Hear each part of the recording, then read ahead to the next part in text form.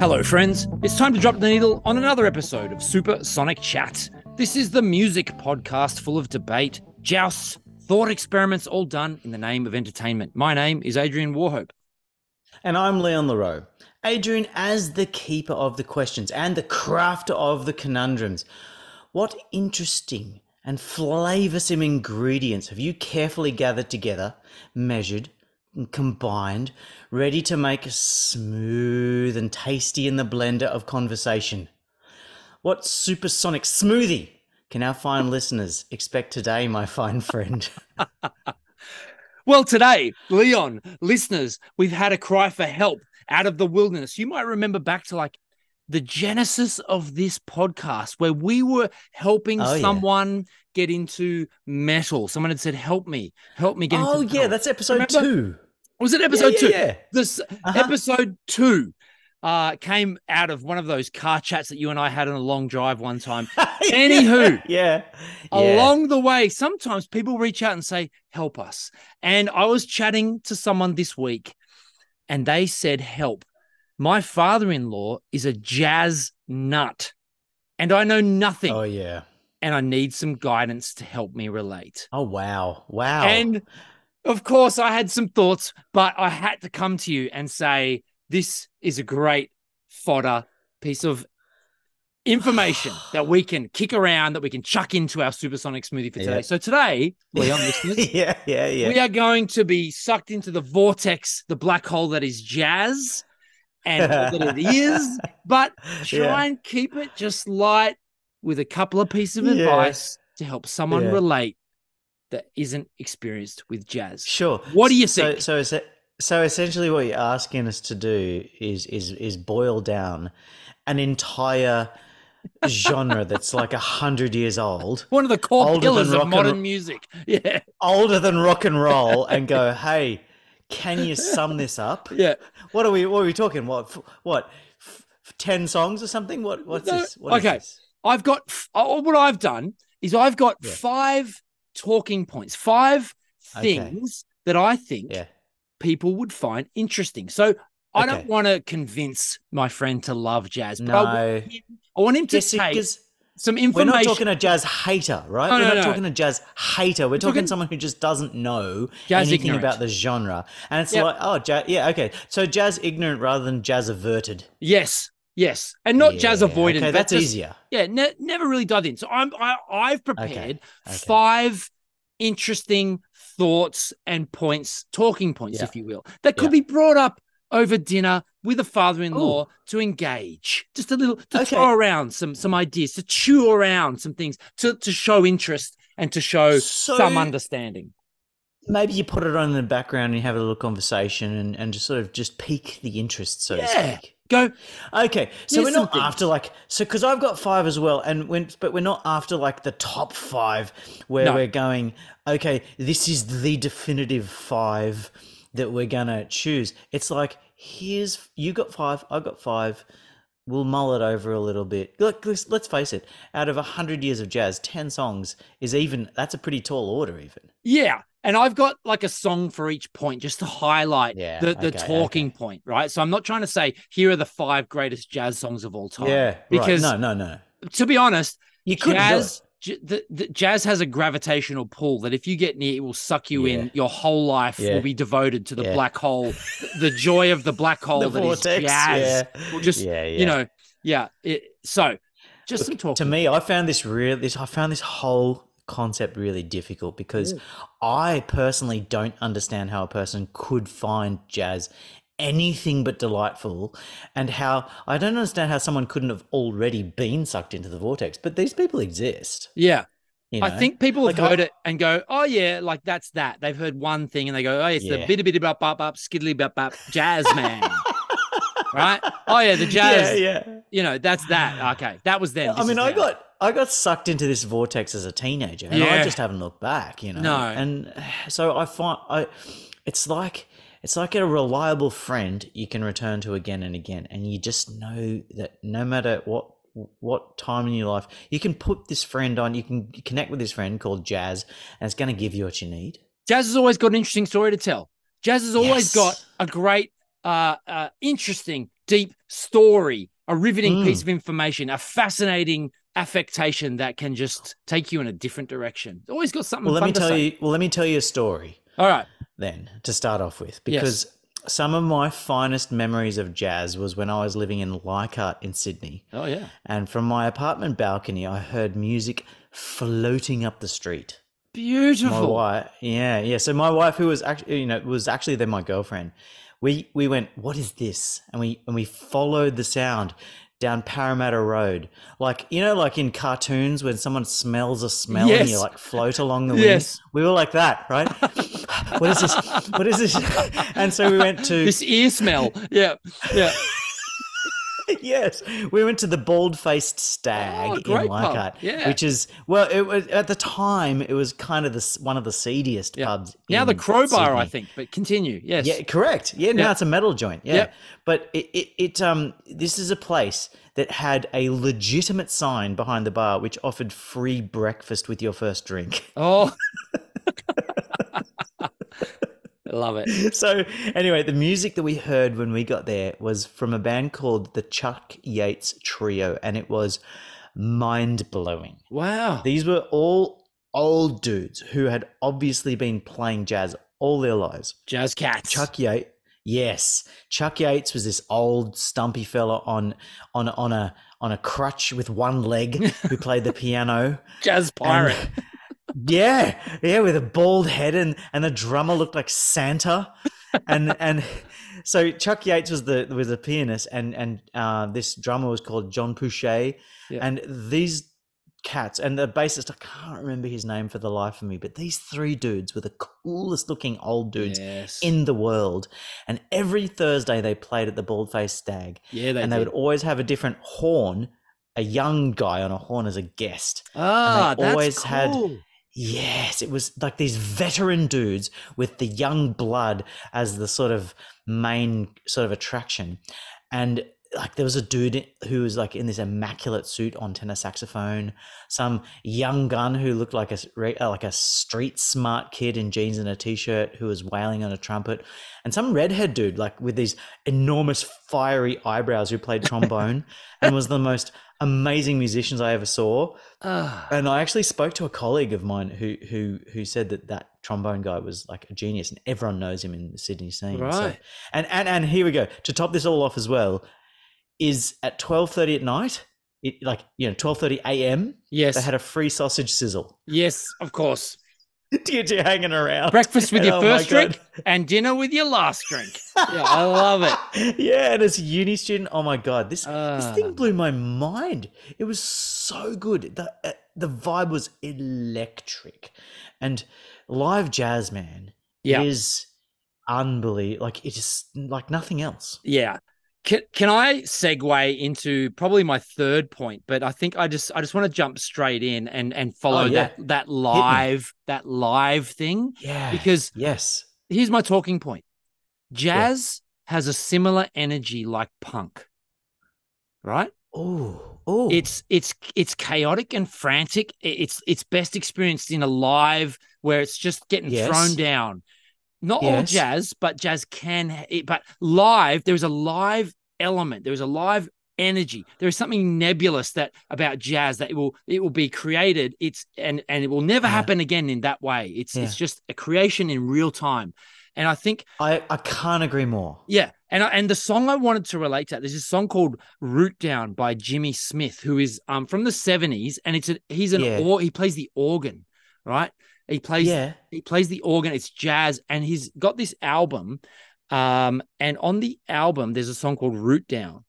You may know that name, Root Down. Think about it. Yeah, is that a song by Beastie Boys from their 1994 album? I was going to say, I didn't want to interrupt, but right.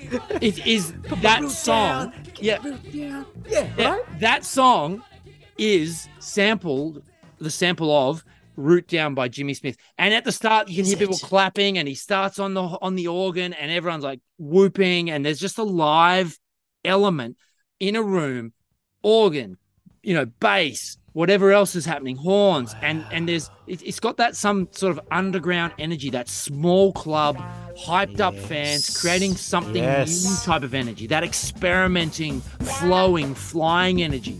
And en route down, listen to the live hand claps and hear the whoops of excitement. You know, in a room, you had to be there.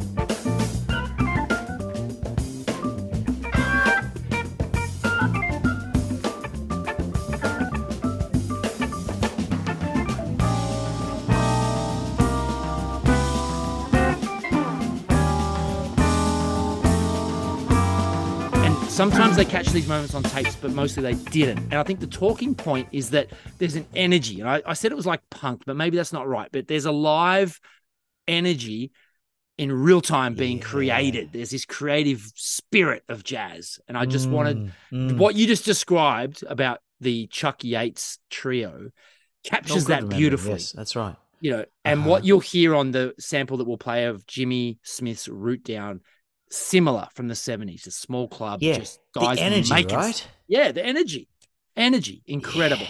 Yeah.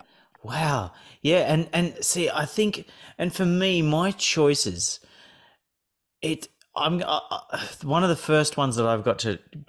I'm gonna kind of go chronologically, but one of my first ones is got that energy. It's captured that energy of the live scene. Yeah. And how it's essential to the understanding of jazz is to hear it live. You can get something from the recordings, but to hear it live is just unbelievable. So all of my songs that I've chosen for today go between the years 1935 and 1959. Oh, okay. Yep. Right. So it's this kind of era from the kind of the birth of that kind of fast free jazz right through to what I consider the height of jazz. Yeah, cool. You know. Yep. And so first in my amuse-bouche on the plate is a dude who is the guy who got me into jazz as a teenager called Fats Waller. Oh, nice. Yeah. Right. So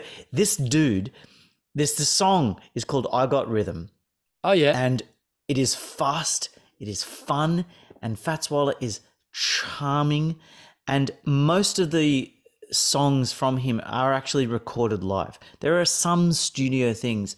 And like when I first heard this guy, I heard his work because I was listening to some of my dad's records, right? And so because I loved Fats Waller from my dad's records, I'm like, picked up a CD and something was missing. And I think it was the live element of it that was missing from his work. And I think maybe it was later in his life, but I reckon it was just him in a studio without the energy of the crowd. Yeah. Yeah. You know? And I think that's what was missing from the CD that I bought, you know, when I was, you know, sometime in my uni days, missing Fats Waller. And I, you know, because he was playing juke joints and parties and nightclubs and stuff. Yeah. And this dude has such a great sense of humor and energy, and you can just hear him having a fantastic time just playing. You can almost imagine him bouncing off his seat, right? And you can hear him smiling as he sings, and he's just going, yeah, all right, just constantly punctuating the solos with just, he's just in the moment going, yeah, this trumpet player is absolutely crushing it. Yeah. I mean, this guy was a music machine. Apparently this dude copyrighted over 400 original songs. Wow. But the song that I have chosen in particular is called I Got Rhythm. I got rhythm, I got music, I got my gal to dance, anything more. I got daisies, velvet and green pastures. I got a great big girl who dance anything more. Old man's trouble, you'll never find him hanging round my front door. I've chosen, this song sticks out in my mind as instrumental to my understanding of jazz, because you can hear a dialogue between Fats and the band. Oh yeah. You can hear the it's that audience. Live thing. Yes. You can hear the audience reacting. You can hear him just excited out of his mind for the solos. And to an uninitiated listener, it gives that understanding of what a solo is in jazz. Yeah. You know, it's like a musical abstract expression of the themes of the song. And so for people who don't like jazz, they're probably just going, it's just a bunch of like random notes. Yeah. But for someone who loves jazz, they're connecting the ideas of the song to the feel of the solo and to the personality of the player. Yeah. You know? And for me, this is kind of like what jazz is all about. And also, you know, there's in this song you can hear someone playing Yankee Doodle just for a second, just for fun. And then they go into their solo. And then when it's time for Fats Waller's solo, there's this most cool dynamic dialogue between him and his band as he begins the solo. And you can tell that like the whole band and him, they're just waiting for his piano solo. Right. And you can hear him going like, I gotcha, I got him, I've got this. Like he's competing with the rest of the band and going, yeah, I've got this solo. He's mine. He goes, he's mine. Like this before busting out this killer solo, wow, which is the highlight of the song. And then at some point, I don't know what happens in real life, but you hear this clom on the piano, like he's mashed it with his arm or something. Show him how to swing, Hanky. Oh, I ain't gonna have that. Well, I got him some. He belongs to me. He's mine. He's mine. There he is. Turn him loose. Ha-ha!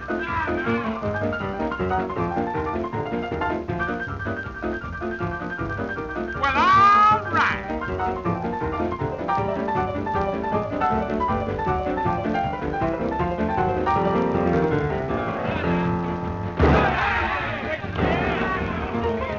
And it's just like the energy is lifted and then faded and crashed. Yeah. Yeah. And you're like, what is going on in this party? You know? So good. Like it must have been wild. Well, think about this. This is what I like to think about. Like in jazz emerges from big band and swing in the 20s, right? And then ragtime and stuff like that. There's no big sound system playing electronic music. There's no DJ. No. But people are people.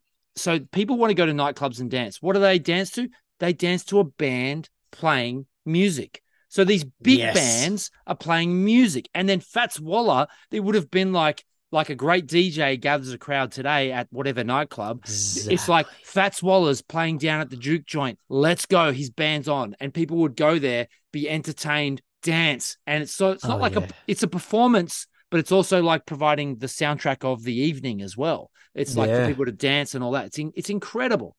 I love it. Yeah. Yeah. And the tempo of this song, man, it just gets you moving. Yeah. So good. Yeah. So good. And, you know, a lot of that stuff was tightly composed. So, you know, maybe not Fats Waller, but think Count Basie and Duke Ellington. Like those big bands would often had, like, think about the movie Whiplash, listeners, Leon, if you've seen the movie Whiplash, amazing movie. It's tightly composed. What? Throwback to our conversation with Kirk Hamilton. I did see it after that when he said he hated it. I got to side with Kirk. I don't like it. I didn't like it. That's a whole nother conversation because the movie's that is a phenomenal, different conversation. Just absolute genius. But think about the tightly composed, like super in that movie, super tightly composed music. Yeah. What we're talking about emerges out of that tightly composed. And when people want freeform, self-expression, experimentation, improvisation, that's where Fats Waller and jazz kind of really starts to emerge, probably in the 30s, 40s, and then into the 50s as well. But it's fascinating. So what do you got to stir up the pot next, mate? Well, I wanted to, this is a talking point. Imagine sitting down and going to your father-in-law who's a jazz nut. You know what? Jazz is a lot like dance music, or jazz is a lot like hip hop. Yeah. Father-in-law's head explodes, right? Oh, I was going to say that. Here's the talking. Are you still going to be friends at the end of that night? Well, it's a talking point, right? Like you just go in with an open mind, but it's like this. You think hip hop emerges from disco and funk of the 70s, where people started scratching and twisting and self-experimenting with dance music, disco music, funk of the 70s, and rapping over the top. I see where you're going with this. You've got the tightly composed music of the 20s and 30s, and they twist it, and through self-experimentation and free-form improvisation becomes jazz. It's a black form music, probably started out in New York, same as hip-hop, started in Brooklyn 50 years ago. Similar. There's some similar elements. The point I wanted to make was this. In dance music and in hip-hop, there's always a hook. So think about Eminem's song Stan, which takes the Dido hit, Thank You, I think it is, from a couple of years prior, takes the hook from Dido's song and makes that the central chorus. And then Eminem self-expresses and tells a story through his rapping and rhyming over the top. Verses, right? Think about dance music. Think about any great dance music track that might have a hook, and sometimes it's a sample. They'll take a sample of something else, put it in the chorus, and then they'll self-express and have dance music around the side. Jazz was at the forefront of this. Let me give you an example. In jazz, I think I know where you're going, In jazz, the hook or the chorus is called the head, right? There's always a catchy melody that the band keep coming back to. Right? Yes. Sometimes it's a sample. So let me give you an example. In 1961, John Coltrane takes a song from 2 years earlier. So in 1959, George Gershwin wrote the musical The Sound of Music. Right? The movie came out in 65. But it's you know what? It was weird. Sorry to interject here, man. But I Got Rhythm by Fats Waller was written by George Gershwin also. Right. There you go. It's the same thing, right?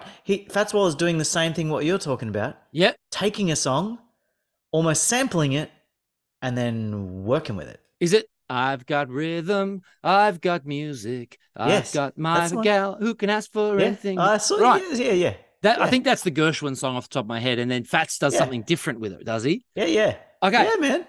Well, John Coltrane, jazz legend and friend who we are advising, take note of the name John Coltrane as one of the jazz greats. But in 1961, he takes the song, which we all know, My Favorite Things. These are a few of my favorite things from The Sound of Music, right? Yeah. Which was a hit 2 years earlier. He takes that, puts it on his album in 1961, and becomes one of his biggest hits. In the song, which goes for like 10 minutes, Coltrane keeps coming back to this refrain of My Favorite Things. These are a few of my favorite things, and then goes off script and just within the realms, within the boundaries of that sample, comes up with this complete jazz ecstasy of self-expression. It's awesome.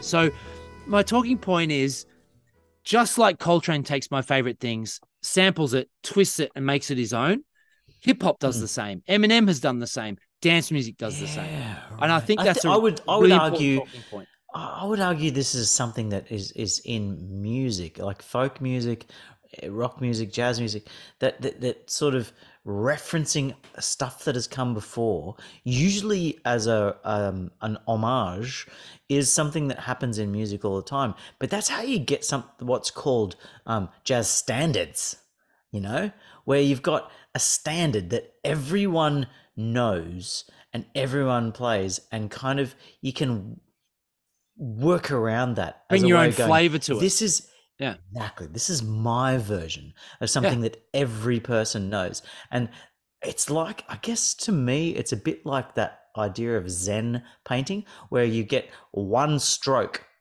You know, you get a big fat ink, a big fat brush, and one dip of ink, and you get one stroke to make, and or like calligraphy, right? And where Chinese calligraphy, for example, says something about the character of that person through the nature of the stroke. Yes. Right? Yeah. So it's like that in jazz, where you go, oh, here's the standard, here's the basic thing. Yeah. Now, what's your flavor of this thing that every person knows? Here's my fingerprint. Here's my expression. Here's my version. So, well, yeah. This is serendipitous actually to something I want to talk about next, which is Ella Fitzgerald and Louis Armstrong singing "Stompin' at the Savoy." This is a jazz standard. They did this in 1957, originally written by some dude named Edgar Sampson, but also co-written by a dude named Benny Goodman, who is an artist who I strongly considered for this list. But the original I heard doesn't actually have lyrics. So I don't even know if there's lyrics in this, but the one by Ella Fitzgerald and Louis Armstrong, they're singing lyrics. So maybe they made this up around the melody. Okay. I don't really know. But I've always loved this particular performance, not just because the sounds of these people's voices is so compelling. Like Ella Fitzgerald just crooning. Yeah. But then, you know, after that, as soon as Louis Armstrong comes in, you are like, oh man, this is he singing? There's something, yeah. So Ella Fitzgerald sings, and but Ella Fitzgerald sings first. Then she, after about a minute and a half, suddenly it just drastically changes up tempo. It starts quite slow, and then she just starts to scat. Savoy, where we can glide and sway. Savoy, there let me stomp away with you.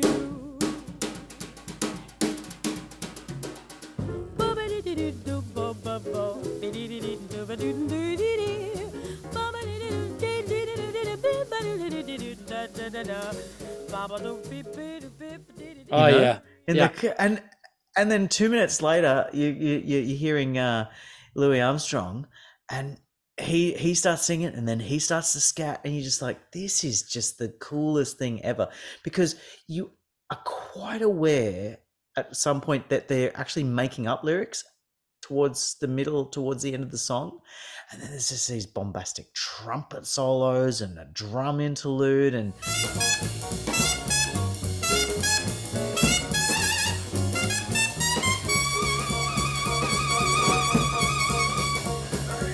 Savoy, the home of sweet romance. When you had a glance, happy feet a chance to dance at the Savoy. Like a clinging vine, so warm and sweet as wine. What about Buchanan? Well, it's close to mine and mine. Take the break.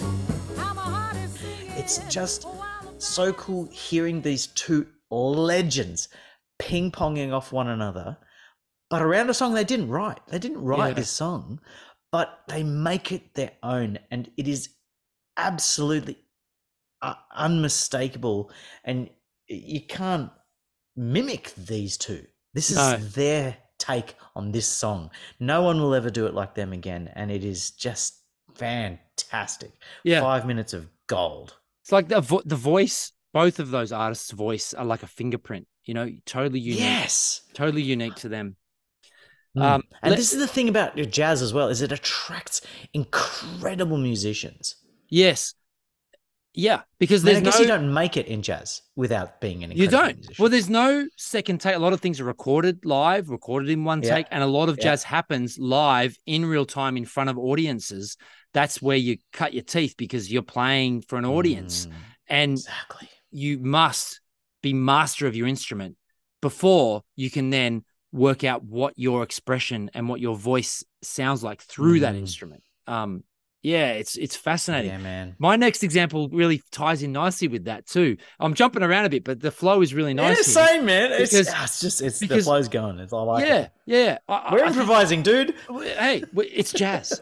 It's all jazz. The unique expression, the unique expressiveness of jazz is one of the key elements of jazz, the unique expressiveness. So Nina Simone, another amazing jazz vocalist. She's a singer. Oh, right. Yeah. And like Billie Holiday, like Ella Fitzgerald, but there's a song from the 30s called "I Put a Spell on You," which is originally by Screamin' Jay Hawkins, and it's this swamp rock boogie thing, right? You'll know the song because Creedence Clearwater Revival, right? Creedence Clearwater Revival do a cover of it, and it's incredible. But I know the one you're talking about. Nina Simone is a great example of how jazz allows self-expression and unique expressiveness. So you listen compared to the original stuff, you listen for Nina Simone, listen to that voice sliding up and down the scales like instruments we've heard in other pieces. Yes. You listen for the scatting and the vocalizations. You know, it's incredible. That's jazz. Then Screamin' Jay Hawkins is doing that. Like Creedence Clearwater Revival the vocals because the vocals are an instrument the same as any other instrument playing. Yeah. And so, of course, you're going to improvise with your voice too. You can. And so that's the talking point I want to make here about jazz is the making space to bring your own expression to it. So you can hear, compared to the originals, you can hear how Nina Simone plays it into jazz and what makes it jazz, the swinging movement, you know, the improvised soloing and phrasing with her voice, but then also in particular the piano and the sax solo, they're kind of just doing their thing. But the vocals are key, that sliding up and down the scales and that beautiful expressive scatting and phrasing, like that is jazz. That is what makes jazz interesting. What makes jazz unique. And what makes jazz artists bring something special to each of their songs. I like how you're talking about space there, because for my next one, I want to talk about Dave Brubeck. Oh, okay.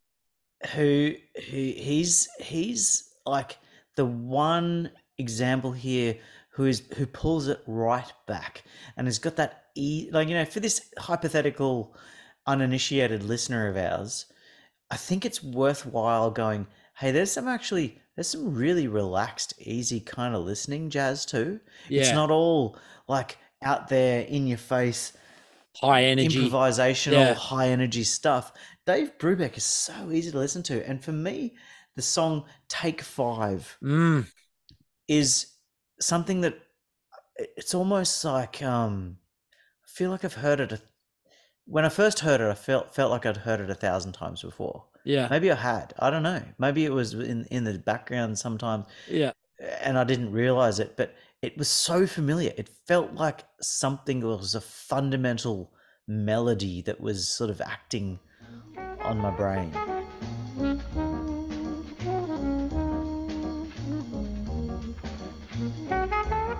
It was just, it's one of those things that is good at dinner parties in the background. Yeah. There's space to breathe, which is why I bring it up now, because you talked about all that space. Yeah. And I feel like it's like a song 3, a bit of an interlude, you know, especially with what I'm about to bring up next. But there's like this, the drums have got that spang-a-lang thing going. You know? Oh yeah, which is synonymous with jazz. But the main melody doesn't go too far from that. You know how you got that head you're talking about, and you start with that as like a bit of a, hey, we're back to that same song. Remember the song? Yeah. In amongst all this solos, they stick to it quite hard in this song. It doesn't like kind of just start. It doesn't just sort of feature for 30 seconds and then they go straight into solos. Yeah. It's the kind of the core of the song is the main melody. And then like like what you're talking about before, being quite tightly structured. This is quite tightly structured, but then has subtlety throughout the whole song, Like the sax solo, which seems to be, to me, the main voice of the song, is soft and breathy. It's not hard and punchy like you kind of imagine jazz to be. It's easy on the ear. You kind of barely register that the melody has drifted into a solo. And then when the solo is finished, you sort of hear the piano and the drums and the bass just to continue the main groove. But then like the drums in this song just kind of do a bit of a solo that kind of, again, just barely register as a solo. Yeah. And then the bass just goes minimal and the piano acts more like a rhythm. And then the drums do a bit of a solo. Yeah. And the pianist starts being the rhythm. And it's just, but you barely notice any of it. It's just so easy between all these transitions. You know, with a big boppy jazz piece, sometimes everyone's just applauding. Yes, that was the finish. Well done. Yeah. But this is just moves seamlessly between the different aspects. And I think that's a really important part of jazz that Brubeck, to me, just does beautifully. I think that you've used a lot of words. I think you're missing one key word here, is that jazz is cool. Oh, in fact, man. Jazz is the only genre, I think, that has cool jazz is an actual genre of jazz. Yeah, that's a good point, man. Right, whatever cool is, who can explain? As soon as you start to try and explain what cool is, you're not no cool. longer cool. Like what is cool? And I don't think cool existed before jazz. I think jazz, it's like one of those things where if you look at it, it disappears, but if you don't look at it, it's there. It's like jazz makes cool. Jazz, it's like the quantum particle or whatever. The quantum particle of music is jazz. Is jazz. We know it's there. The uncertainty principle of jazz is that the moment you predict it where it is, it disappears. Moves position. So as soon as you try you can't get me. Yeah. As soon as you try and define what cool is in jazz, it is not cool. But we know it's there because jazz is cool, right? This is the thing. But before jazz, that's so good. Nothing was cool. Then there was jazz, and then suddenly there was cool. I don't know how. I don't know why. I can't point to it. But Dave Brubeck is a key indicator that there is coolness in jazz. Dave Brubeck is the Schrodinger's cat of jazz. And if you try and peek at Dave Brubeck, he just slides out of the room, and he's both there and he's not there. Yeah. Simultaneously. And the thing is, you can never peek into Dave Brubeck's box because the moment you try and peek into there and you try and box him in, he's like, sorry, pal, I'm out of here. No. You'll never catch me. You'll never know. You'll never know. You'll never know. It's the Schrodinger's cat who escapes out of the box on the side. And you're like, sorry, you'll never know if I'm dead or not. both cool and not, both there and not there. Yeah, that's good. That's the thing. Like jazz is cool. Look up cool jazz. Cool. Yeah, man. I don't know how to. I don't know. I don't even want to. I'm treading carefully because I don't want to scare it away. But there is something. There is something there. No, I'm just saying. I get it, man. Just saying. Yeah, absolutely. God. Yeah. Okay, what's your next one, Pete? This next talking point, and we've touched on it a lot, but it's about freestyle and improvisation. This is the key talking point of jazz. My next one's about too. Right? Yeah. So for our friend, think about hip hop, and in hip hop and rap, freestyle is stuff of legend. Guys that just freestyle rap. I think about 8 Mile and Eminem, that movie at the end, and they rap battling. And it's just freestyle. Like that is legendary. Yes. This is similar in jazz. And absolutely. Right. Let me talk about a song that I'm sure you may talk about, or an artist that you may be talking about. You have to know, listener, that Miles Davis is considered the greatest, coolest jazz man of all time. Right? Yeah. That's just a fact. Stone cold facts. Yeah. His 1959 album, Kind of Blue, is considered perhaps the masterpiece of jazz. I'm just saying. I'm just putting it out there. You know why I'm laughing? Do you know why I'm laughing? I bet this is my next song. It's my next song as well. Okay, it has to be. It has to be. So let me make my point around Kind of Blue, just around improvisation of jazz. So think about this. Yeah. For the recording, Miles Davis leads a sextet, so 6 instruments. featuring two saxophones. So Miles plays trumpet, saxophone John Coltrane, legend. I know. Cannonball Adderley, legend. I know. Pianist Bill Evans, legend. Legend. All go on to do amazing. Bass player Paul Chambers, legend. Also legend, yes. Drummer Jimmy Cobb. So he puts together perhaps the greatest sextet of jazz, right? Of all time, of all time. And at various points in their careers. But this is the cool thing. As was Miles's penchant, he called for almost no rehearsal, right? Yes. So there's no practice. There's no, here it is. What he does, and this is the talking point, listeners, around improvisation of jazz. He says that gives the musicians, he tells the musicians very little. They have little idea what they're about to record. They're in the studio. And in the liner notes of the original recording by Bill Evans, the pianist, Miles had only given the band sketches of scales and melody lines on which to improvise. Yes. That's it. Here's some ideas, guys. Here's some ideas. Just have a shot. See how you go.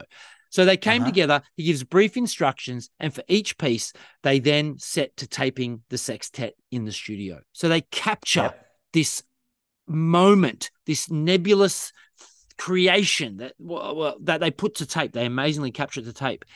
You listen to the first track called "So What." The head. That's the one I've got. Right? That head. The head with the hook, which I just poorly showed you there, is indelible. It is just incredible. So there's the head, and then to me, with that one, you can't imagine. To me, I can't imagine the instruments not saying, "So what?" Perfect. Perfect. Every time I listen to it, so what? So what? I love it. So good. But so around that head, each band member's given space to freestyle. I'm using rap terms now. Freestyle, right? Yeah. So you got to, and this is where jazz, you've got to listen to the unique voice and expression of each section and each instrument. So let me use some very rudimentary examples here. Some are smooth. So Miles takes a solo, the first solo, and he's very smooth. He's like Jay-Z, right? He's very Jay-Z rapping. Okay, very smooth. Hey, right? Miles is on the trumpert. You may not get some of these references. No, I think exactly you may. No, I don't. No, okay. I don't know who Jay-Z is. I can't. We go back to the head, and then in comes John Coltrane playing the saxophone, and he's sharp and angular, and I think he's a bit like Eminem, right? Eminem's kind of sharp and angular in his freestyle, in his delivery, his voice. Bombastic. Right? And then some are playful and full of bounce. And so Cannonball Adderley comes in, and his sax is more playful and full of bounce, kind of like Biggie Smalls, right? Biggie. That's his style. Then Bill Evans takes his solo on the keyboard, on the piano, and the horns go back to the head. They're just doing in the background, right?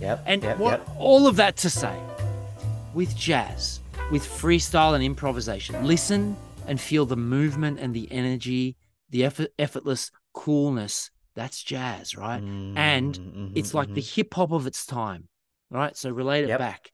Freestyle around a hook, that's jazz. And that track, So What on Kind of Blue, is incredible jazz track. That'll get some talking points. Everyone's got an opinion on that track. Yeah. Brilliant. What did you think? That song is like, for example, that song is 9 minutes long. Yeah. When you listen to that song, 9 minutes slips by and you didn't even realize that it's gone. It's finished. Yeah. Whoa. And when you look at the time track and you realize and you feel the time that has just passed, you've been sucked into that vortex that you said from the top, and then you just get spat out the other side, and you're like, what just happened to me? And to me, I was worried that I was letting my personal and subjective joy of this song take over. Like, I'm thinking, I find this so good that I cannot imagine another person thinking that it is not so good. Yeah. But then I started listening to it and imagining this hypothetical person listening to it. And I cannot I'm still worried that I'm letting too much subjectivity creep in, but I can't imagine anyone listening to that song and going, Let me play devil's advocate here, Leon.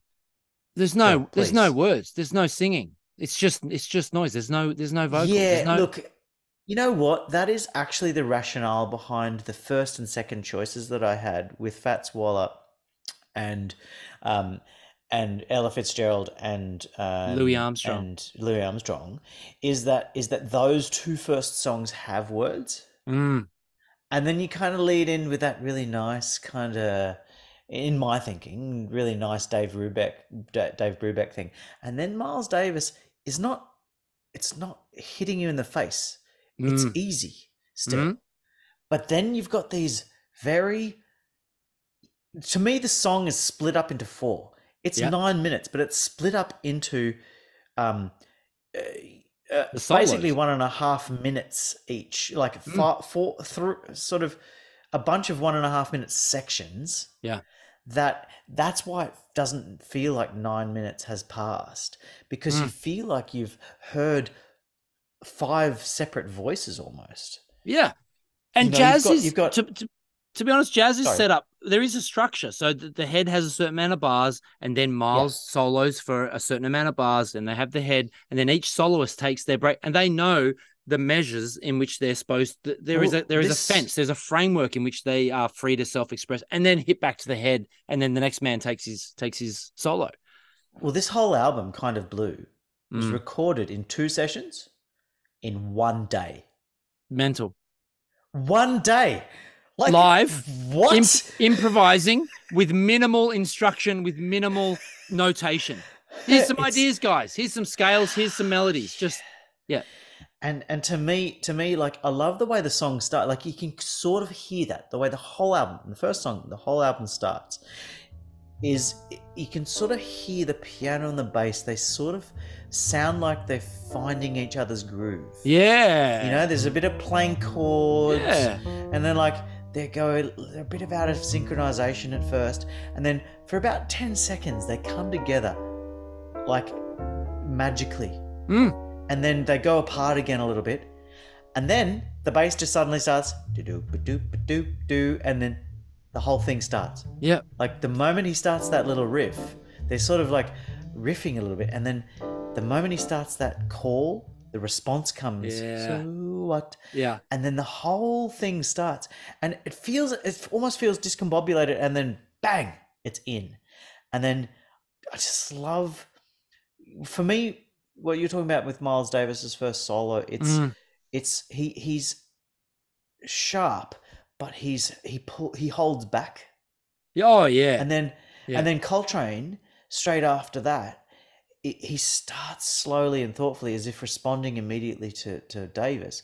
But then, in sharp contrast, he's like immediately technical. And he's like lots of notes, just pack the notes in. Yeah. But then he goes back again, you know, and you get this sort of deliberate sort of thing. And then Cannonball Adderley comes in, and he's just like, I'm just going to go nuts. Yeah. And as it creates a crescendo, it creates this slow build to a crescendo where Cannonball Adderley is getting wildly technical, and it's sort of, you're just going, whoa, I can't follow this anymore. And then Bill Evans brings it back a little bit. Yeah. And then right down. Finish. Yeah. And it's just this incredible, accidental, probably not accidental, that's probably the wrong word for it, but it's just, they feel the song properly.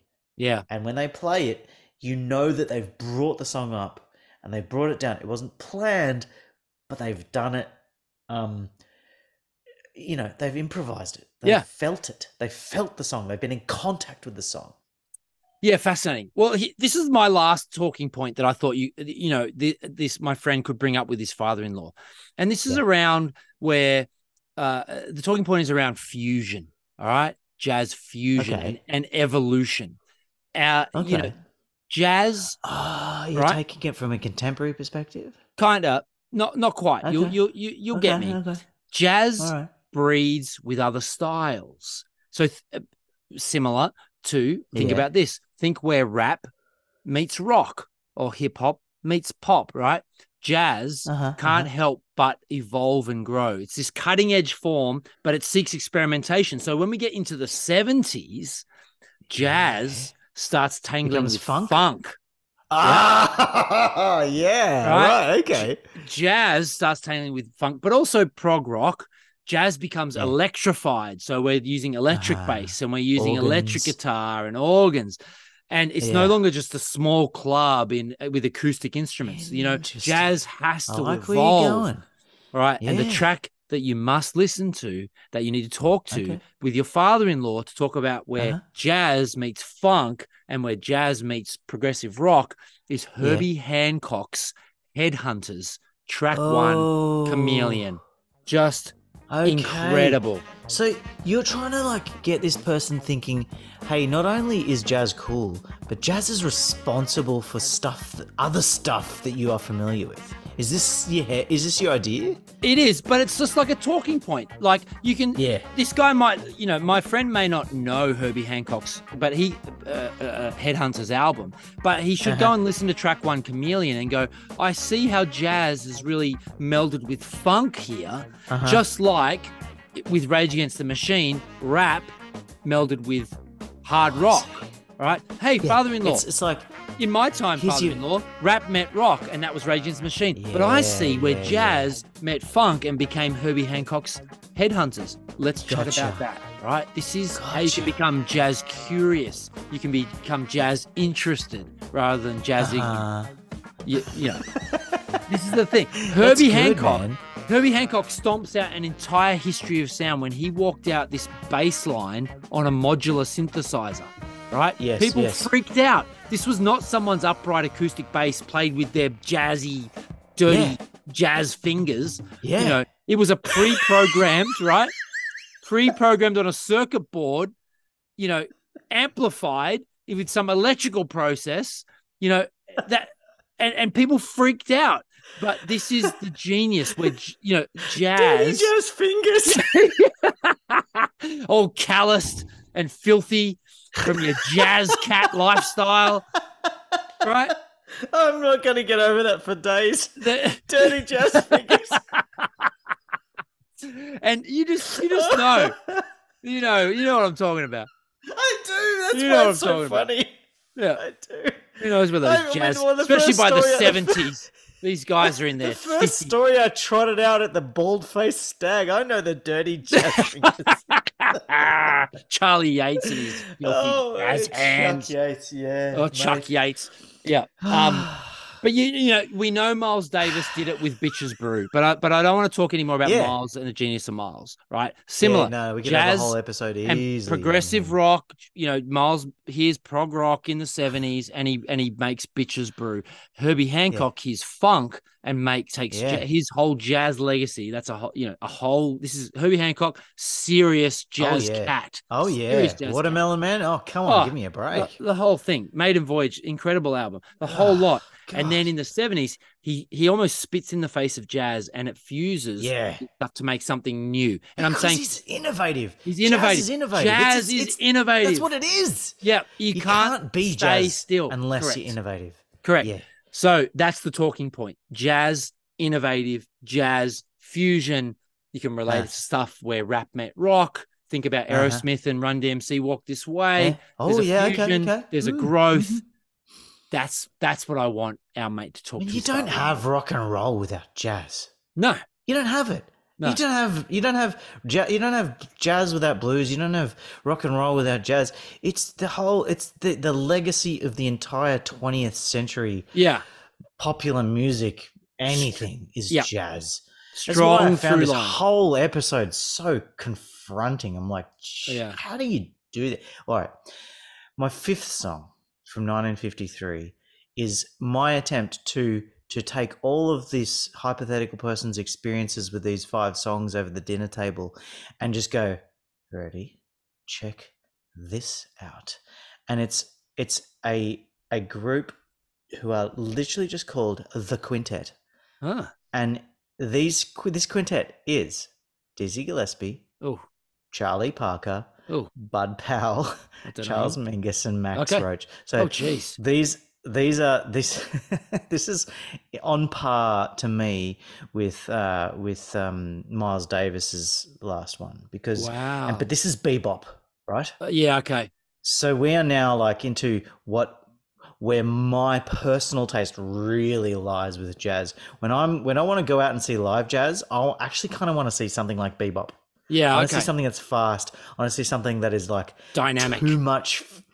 Yeah, it's too much to keep up with. Yeah, where you're going, I cannot follow this. It's too much for my. I want to have that like sublime experience where it is too much for me to comprehend, and I just have to let go. Yeah, and allow it to wash over me. It becomes transcendent. It become a transcendent experience. Exactly. Bebop is like that for me because it's just too much. It's like you're packing. It's so fast. The tempo is nuts. There's key changes all over the joint, and like it's unpredictable. And that is my cup of tea. So the song is the first song on a thing called Jazz at Massey Hall, right. And it is coming back right to the top of our episode where we're talking about live. It's jazz. live.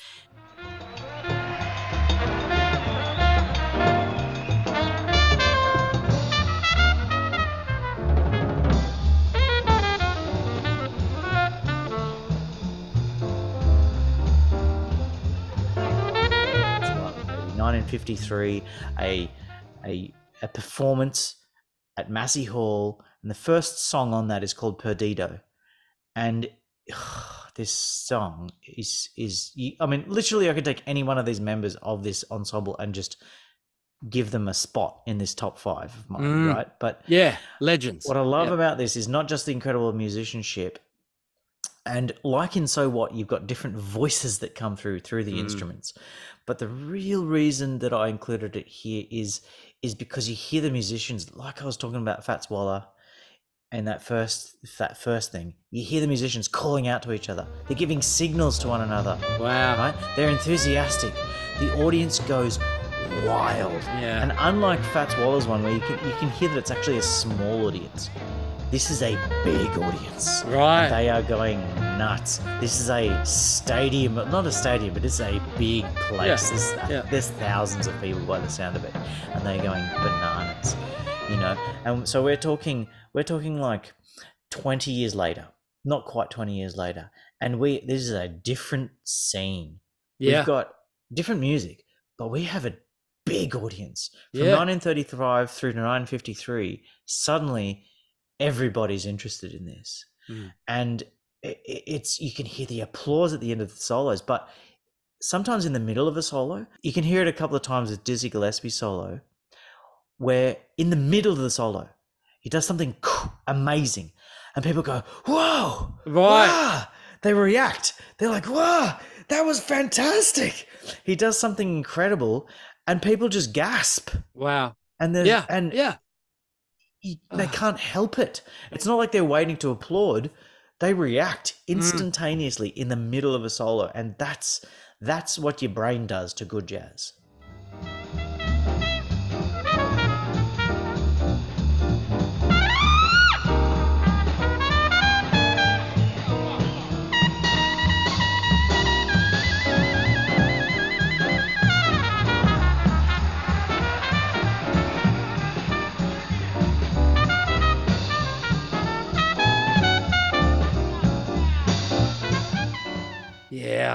Yeah. And it's that live element too, where people had to be there because it might be one of those nights that was incredible. Like, was Dizzy doing something wild, better than you had to be there to experience, because it was different every time, right? You can kind of hear it, but you can just imagine, you can hear it in the recording, but when you hear it in real life, it just supercharges your nervous system. Yeah. You get this jolt. And I've done that to myself where I've been sitting and listening to jazz and going, like that, when somebody's done something incredible. And you don't mean to. You go, whoops. Yeah. But you can't help laughing at it. a comedy show. Yeah, you can't help it. It's an involuntary reaction. Yeah, that's cool. Yes, exactly. It's like a laugh, but you're gasping. You're in awe of the thing you've just heard. Yeah. And it's abstract too. It's not even somebody said something that has affected you. No. It's a combination of notes. Yeah. You know? It's like it's so good. Transcendent experience. I guess to kind of sum up the kind of talking points around trying to get someone interested in jazz or trying to help someone relate to someone who's a jazz nut. You know, the live element, you know, jazz was created live in a club. This is really important. Yeah. The often taking popular songs or samples and creating something of their own, putting their own fingerprint on popular standard songs, but making something wild and different with just the hook of that popular song. You know, that's a key talking point of jazz. Oh yeah. I think taking a set of ideas and then improvising around that. Yeah. And not necessarily knowing what you're going to do in advance. No. But feeling it and being like, this is the thing about jazz to me, is to do it well, you have to be in the moment. And you have to be connected to the thing you're trying to do. You can't be vague about it. You have to be direct. You have to be right there. Yeah. And if you're not, you don't hear it. You got to be present. Yeah. You know, you can hear with the vocal jazz examples we used around how artists who use their voice as their instrument, same principle. They're self-expressing through scatting and through up and down the scales, making a standard song their own and really bringing jazz to it. You know, we talked about where jazz evolves and becomes fused with new styles. And I guess the last talking point is that thing, and tread carefully when we talk about this, because lest we scare it away. But jazz is cool. There's something there.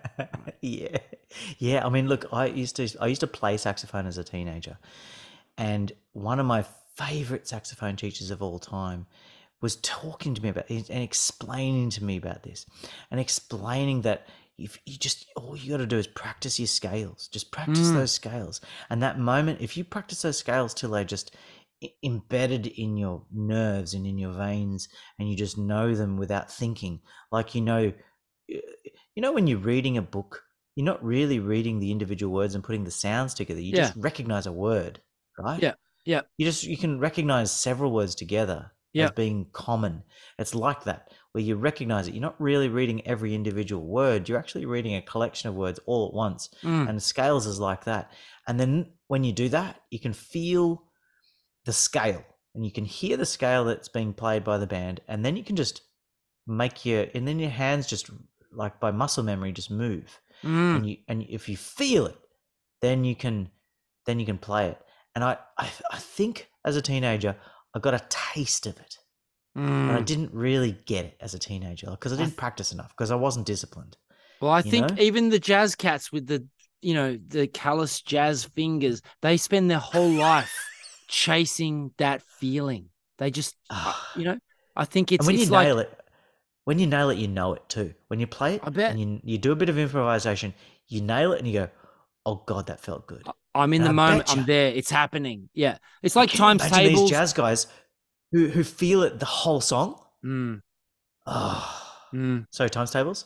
I was just going to say, it's like the term would be unconsciously competent. So, when you're learning something, you're consciously incompetent, and then you become consciously competent, and then you get so good at stuff, you become unconsciously competent. So times tables, if I go 6 times 4, the 24 just goes into your head. You don't even think about it. You're unconsciously competent. Same with jazz, same with scales. You'd be so good at the scales that you don't know you're doing it, but you can feel it, and the sound comes out your horn. Like that's how it works. And like I said, I had tastes of it where you go, oh, I felt it for a few seconds.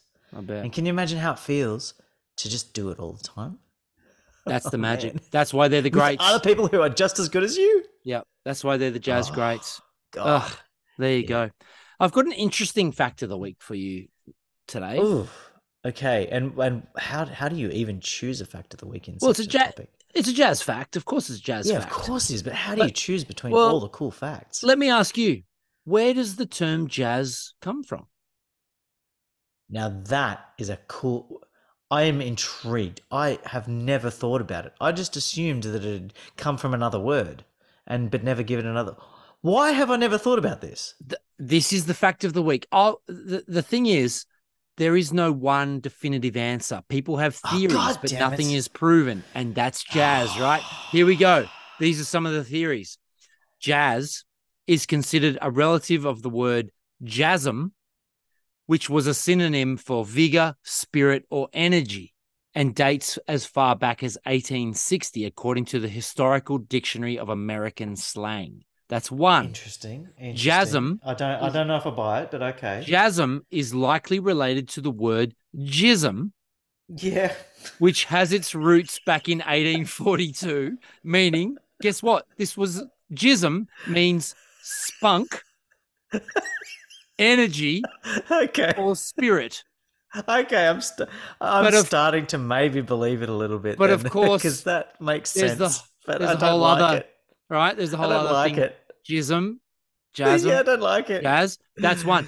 So there was a band in 1895 called the Razzie Dazzy Spasm Band, right? And he calls that the first jazz band. Maybe. But then there was another band in about 1900 that imitated that style, and they called themselves the Razzie Dazzy Jazzy Band. Right. See, so that makes sense. See, it's an evolution, right? It's an evolution of a slang word. In French, the word jazzer means chattering or chatting.